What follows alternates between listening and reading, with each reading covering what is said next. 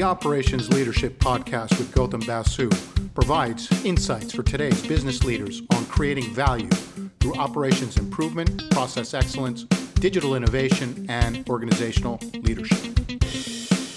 The following is an interview with Dr. Jari Vepsäläinen. Jari is a postdoctoral researcher at Aalto University. He works extensively with mechatronic systems.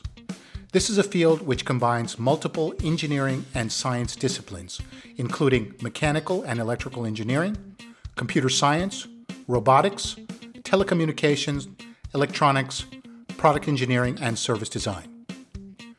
This field requires not only engineering prowess, but high levels of creativity in order to come up with novel and innovative approaches to complex engineering and operational challenges.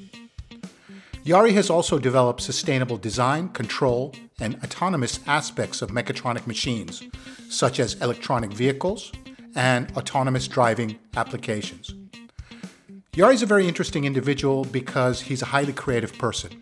He's involved with improv acting, music, and singing. And this conversation talks a bit more about how he approaches creativity and embeds creativity in his work as an engineer and as a scholar. Hope you enjoy it. Hi, Jari. How you doing? Welcome to the Operations Leadership Podcast. Yeah, thank you. Thank you, Gautam. It's a pleasure to be here. Great. So creativity is an interesting topic, and it's one that's not often associated with business operations or leadership. I can imagine that creativity is becoming more and more important, especially since we're facing an increasingly complex, unpredictable, and uncertain world. So I think that these require novel solutions. So could you tell us a little bit how you got interested in the field of creativity? Yes.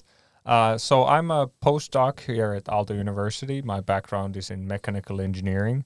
It is just something that I've come across a lot in engineering projects that is something that I lean towards to create something novel, and I don't feel as satisfied when the project is something that is not completely new and never seen before. So then I started thinking, is it something that you're born with, the creativity, urge for it, or even a knack for it, or is it something that you can learn and master? And I started to dig into that in the literature. And also, my background is in mechatronics, so everything from robotics to industrial mechanical engineering things. So anything that is related to mechanics, electronics, coding, and computation, and putting those together. Sure. So it's a very wide range of things. And when you kind of were doing a bit of your research on creativity, were there any, let's say, books that kind of stood out or spoke to you in regards to creativity? Yeah, there were actually two books that I would like to mention. Both are titled Creativity. They have subtitles, but the first one, you can correct me with the name. So Mihaly Csikszentmihalyi? Csikszentmihalyi. Yeah, it's a very difficult name. Yeah, I'm a big fan of Mihaly Csikszentmihalyi. He actually recently passed away about 2 or 3 months ago. So.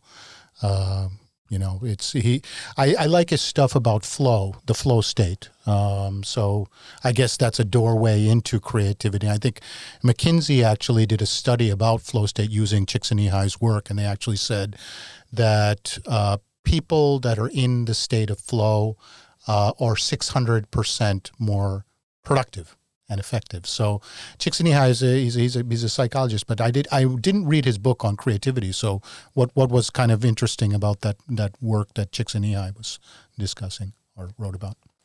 Well, yeah, that was interesting about the flow because he touched on it a lot in the book as well. He had a lot of people from different fields of arts and engineering, science, business, you name it, Nobel laureates to just business leaders, but air quotes here. But a lot of different people, around 200 that he and his team interviewed, and there was a lot of talk about this flow state as well, and what makes a creative person. And a lot of people also declined to come as a participant for the research because they said that it's something that you cannot really put into words. Right. Yeah, it's kind of hard, let's say, concept or topic to kind of, make it explicit verbally, because some people, they have difficult time describing what is a flow state. Some of the athletes, you're a basketball player, the zone, right? So it is an interesting. So I can imagine that creativity is kind of similar in that sense. It's difficult to kind of put into words. So this podcast is about operations leadership. So how do you see the linkage between creativity and leadership? Yeah. Before I go into that, I will just highlight the other book that I liked a lot, because it's something that you can do read in an afternoon. It's by Creativity by John Cleese. Okay. So it's a short and cheerful guy from Monty Python. And okay. It's John Cleese, right? Yeah. So it's the obvious stuff in a way when you hear it, but it's good to remind yourself with that. But sure. yeah, then to your question.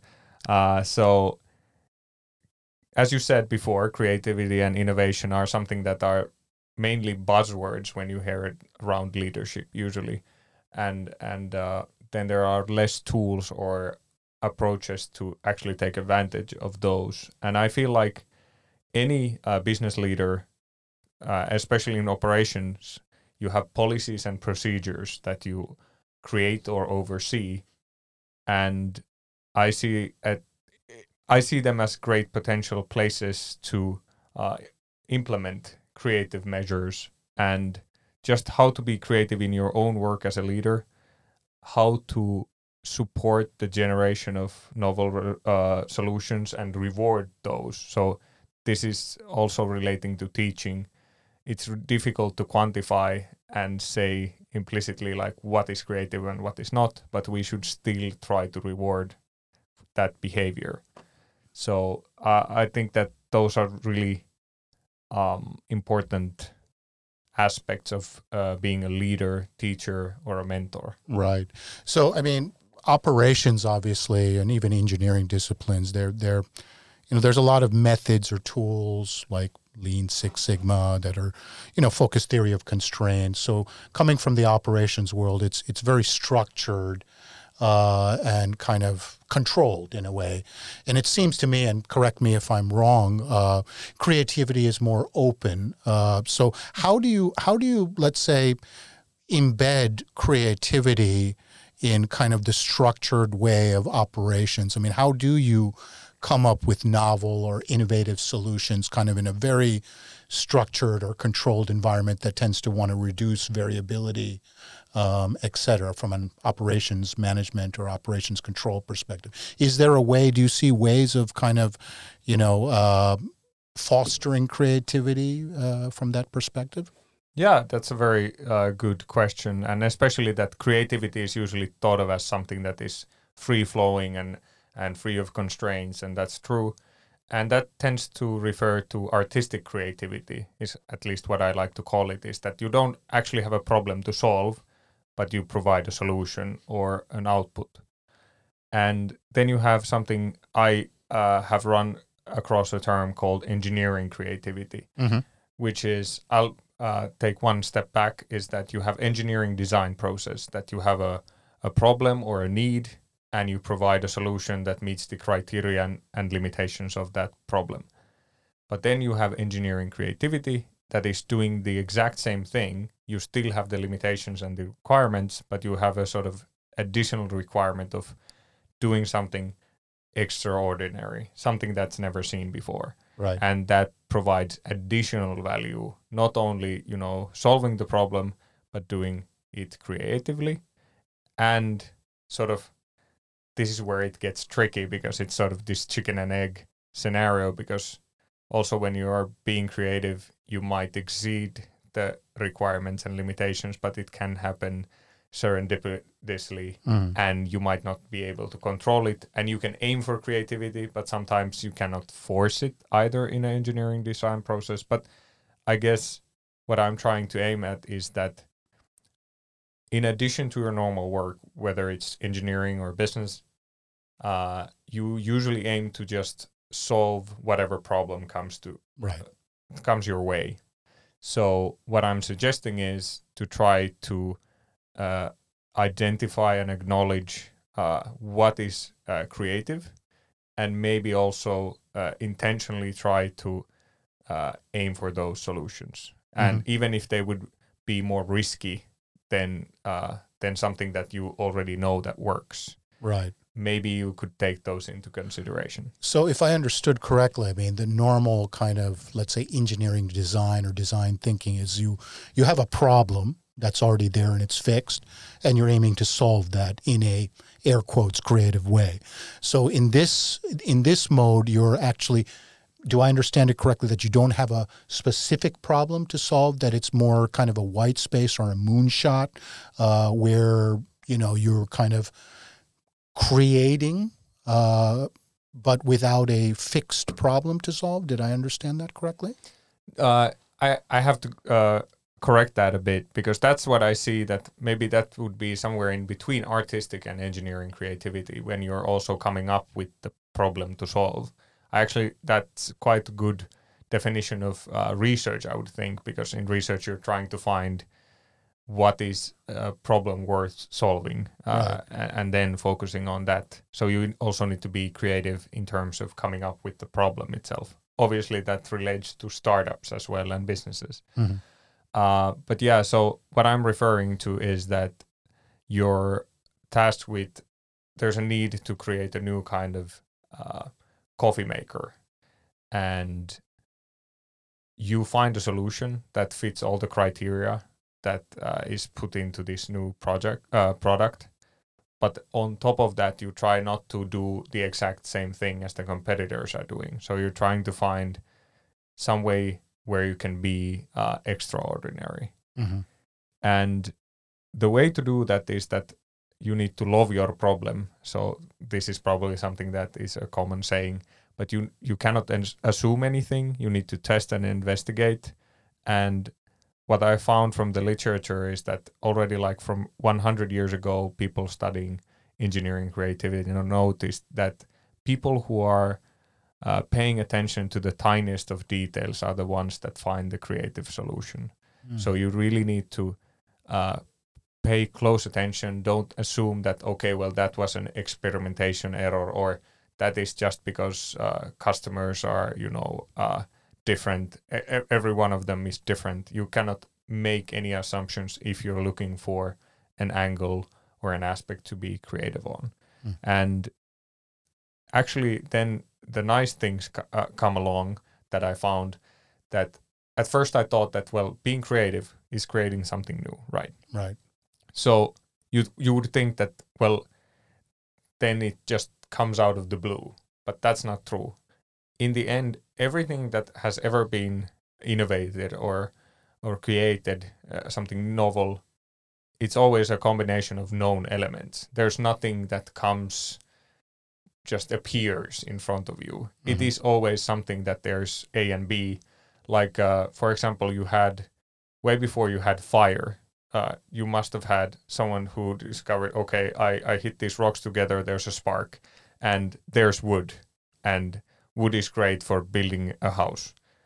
But then to combine these two, that's the creative part. That's interesting. And you mentioned this concept of known elements of creativity. So could you elaborate a little bit more about these known elements? Yeah. So you can combine, so known elements are anything, an abstract thing or a concrete, tangible object, but how to combine them, that's the thing. Like, how do you then, okay, you have the wood and the spark, but how do they come to be as fire? So one of the things that I found at the core of creativity is associations, and I have a background in improv theater, so I was obsessed about these associations, that yes, this is true when I'm on stage, that's exactly what happens when you're being creative. So there's three important methods or subtypes of associations. There's serendipity, similarity and mediation. And serendipity is the movie-like creativity and the one that makes the best stories usually. For example, discovery of penicillin was done by a Scottish researcher, Sir Alexander Fleming, and he was studying bacteria or viruses. I'm not completely sure at this point, but he had petri dishes lying around. He went on a holiday for 2 weeks, but he didn't remember to put those back into the incubator, if I'm correct, and they were just left out at the table. And he came back, and the petri dishes were filled with mold. And obviously, like if you wouldn't pay any attention, you would just throw away the petri dishes. But he paid attention that wherever there was mold, the bacteria there was no bacteria there. And he let the mold grow, and he noticed that it's not affecting anything else other than the bacteria. So it feeds on the bacteria, and this is the mold was the species of Penicillium, and that's how the first antibiotic came to be. Wow, that's fascinating. I didn't know the full story of how that was actually. So in essence, it was kind of by accident. Yeah. And there's actually stories before that. There was a doctor studying like horses, like a vegetarian, studying the treatment. Veterinarian. Yeah.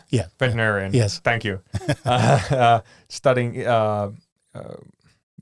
how to amend problems with horses. So there was a horse that had an infected ankle or something, and there was the same contaminant in the barn that was this very rare form of mold, penicillin or penicillium, and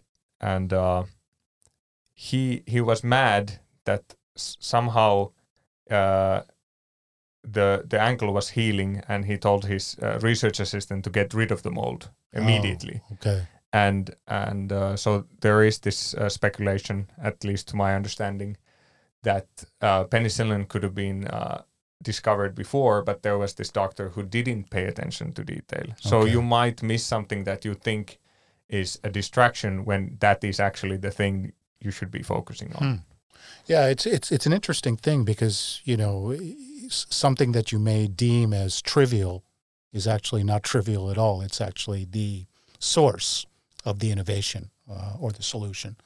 That's fascinating. So you mentioned these three elements. So this serendipity, the similarity, and mediation. Mediation. Okay. So what are the other two? The similarity and mediation. Yeah. So in similarity, you think of things that do the same thing, but combine just the things that make the specific solution great. So let's say that you had a train that had an engine, and the engine part was really great because you didn't need any human or animal effort to move the train. And then you had a horse carriage,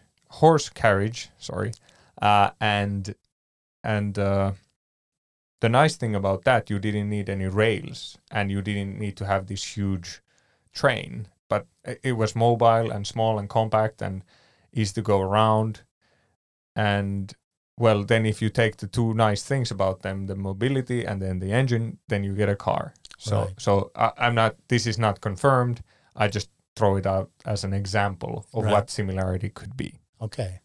So it's maybe something that Henry Ford kind of looked at and put the similarity principle together and said, okay, well, why don't we develop the Model T, for example? Yeah, definitely. And then there has to be also, here comes the aspect of risk, because there was already talk with trains that scientists thought that if you go 30 kilometers per hour, you're going to die, and the accelerations are too much for your body.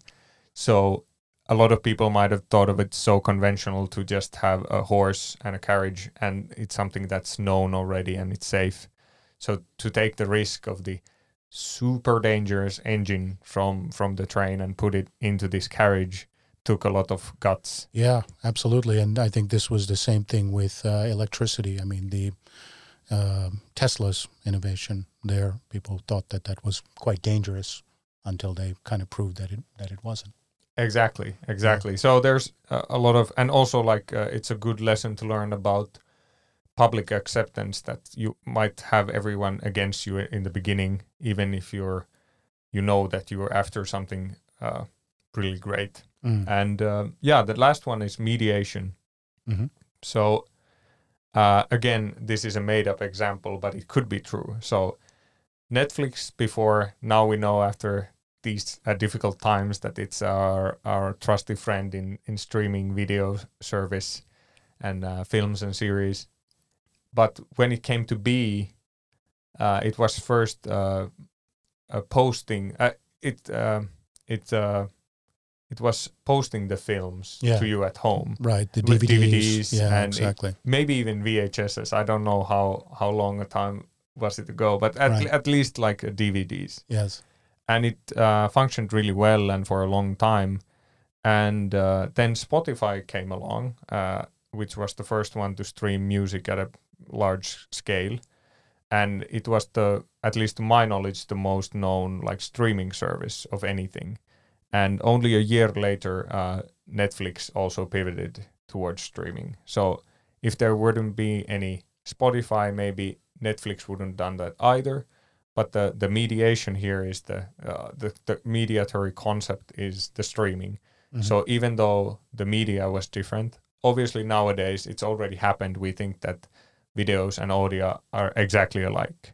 But back then, most likely they were not considered the same, and they had different problems and different audiences. Mm-hmm.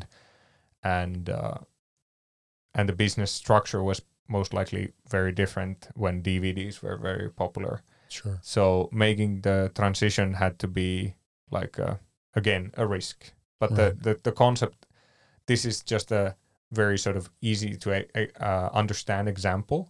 But what I'm aiming here for is that you need to look into also how people do things in completely different fields. Right. And try to understand that they have their own problem, they have a solution, and side effects. And could some of those be something that you could take into your own field? Mm-hmm. Mm-hmm.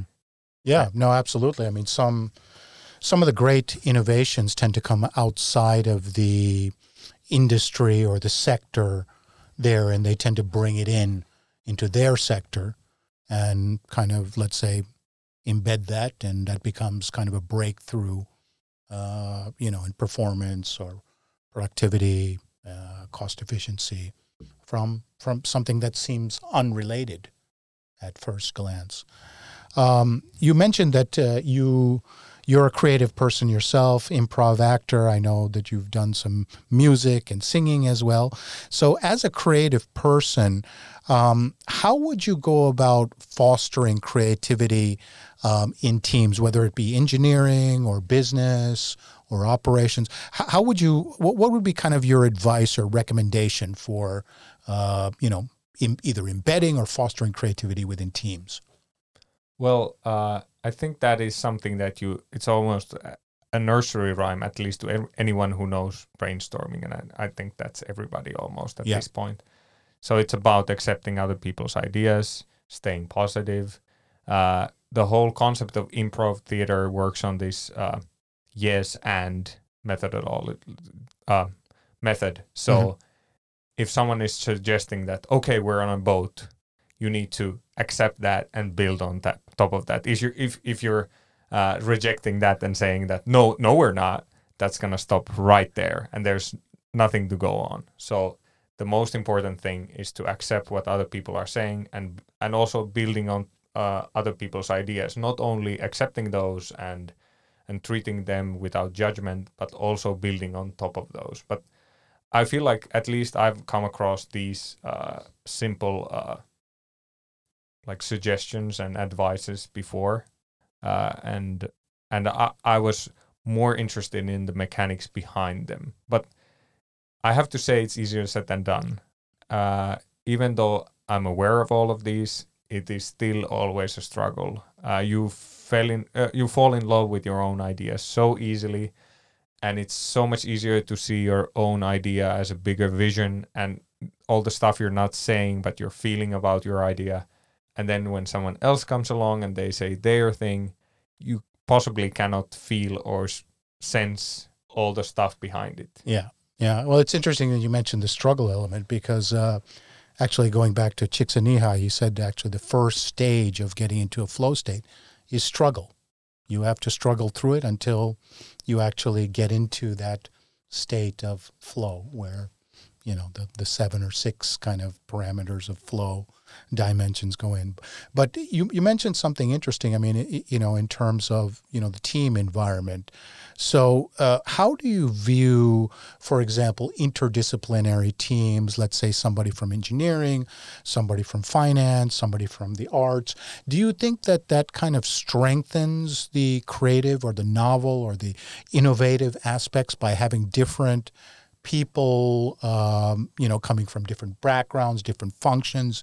I mean, in terms of the team construct, either solving a specific problem, or as you say, the other aspect is, maybe even having a more open or white space type of brainstorming or moonshot. How do you see the diversity element playing into the creative process?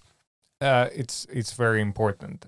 So to start off with associations. They come from, they can be verbal or visual, auditory, a sense or smell.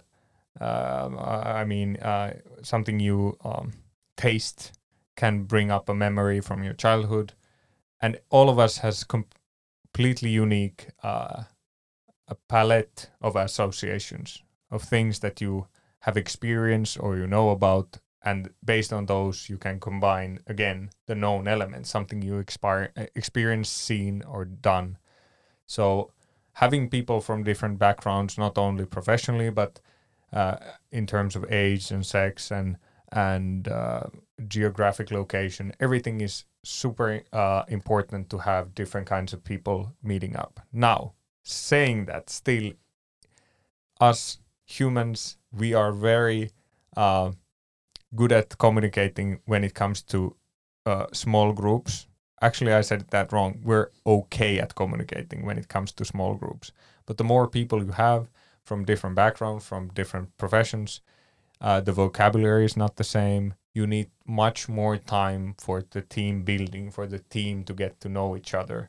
At least that's what I think, and I've experienced while working with people from arts and business, being an engineer myself, is that it's really important, and you get so much more out of things, and you get much faster to a point that does this work or not.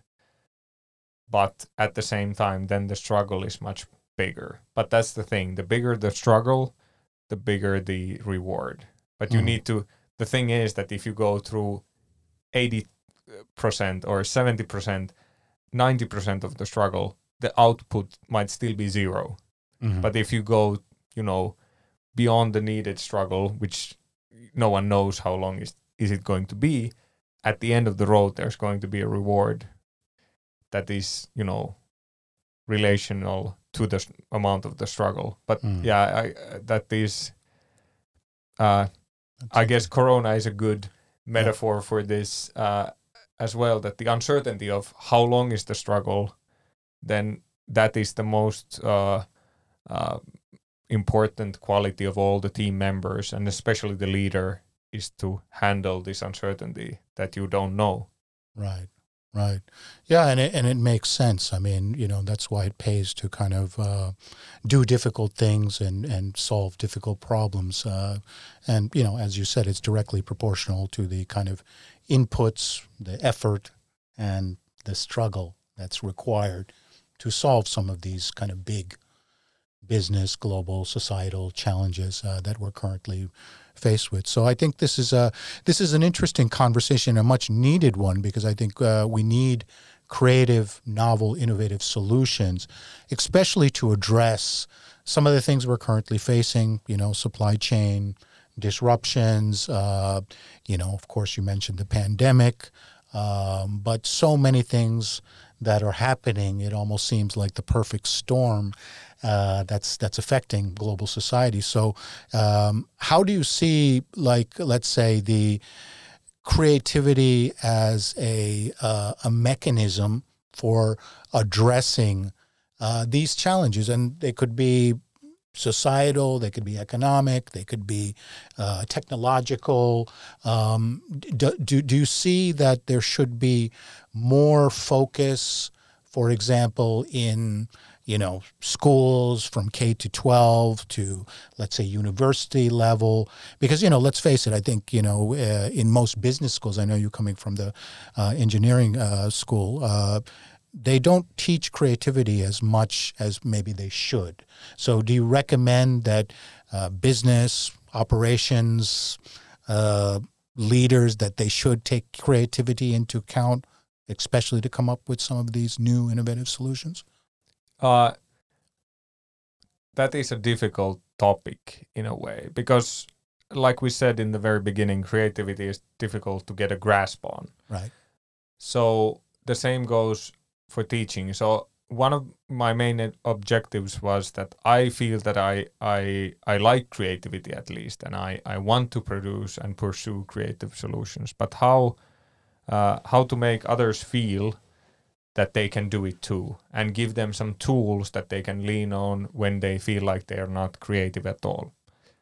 So then there comes the paradox of creativity, as they call it in the literature, is that there needs to be the right blend of order and chaos and restrictions and freedom. Otherwise, if you go into one end, let's say that you're completely free, like you have employees in the company, you have a team that's the innovation team, that they have no budget limits, they can do whatever they wish. Most likely they won't be creative. Or they can be creative, but then it just works for that team. Immediately, if you have another team, it doesn't work. And if you look at, for example, music, you're always having that maybe a deadline for an album or something like that. Some constraint. Deadline, yeah, the constraints are really, I was about to say a rebel against the machine. Is always something that is popular, and the creativity stems from that. It might not even be. Also, the same goes for, let's say you're at school at any level, let's say university in this case, and you don't like your course, and you wouldn't like to do the things that they're saying you should do, and then you want to change things. So then you end up being creative because of it, because there were the strict rules and limitations, and all that also goes into any project. So if you don't have any limitations and not any deadlines, most likely you won't be creative. Sure. And I definitely noticed this during COVID, staying at home. You don't have to do anything. Right. I feel the least creative. So some amount of stress in moderate sense, moderate amounts of stress is good. Right. That's I guess the challenge of nowadays. You could choose to do less and have a lot of freedom in your work, or then easily you end up doing way too much and way too many things. But I guess finding that balance is still that target that we are always all of us are looking for. Sure. And like an end note to the listeners, I would like to encourage you to always come up with a lot of ideas, because then you have a higher probability of coming up with great ideas. And when you're discussing about ideas and what is creative, the problem is that you cannot measure it in the room. So only the public will be the one to estimate the creative quality of your ideas. And that takes time, and you can be creative in your own self. Learning a new craft that is creative to you, and then you can be creative locally. So you come up with a new recipe, and the people in your neighborhood know about it. It might already exist somewhere in the world, but it's creative in your own local area. Then you have global creativity that is actually something that is accepted in a major scale. And then lastly, you have historic creativity. And we tend to think easy that we need to come up with one idea that is historic, and that is the only way to be creative. So I like to leave you with a message of hope in a way that you can be creative in small ways as well, but remember to make as many ideas as you can, because that is the only way to improve your creativity. Great stuff. Thank you so much, Jari. Thank you. That's it for this week's Operations Leadership Podcast. We hope you enjoyed it. And until next time.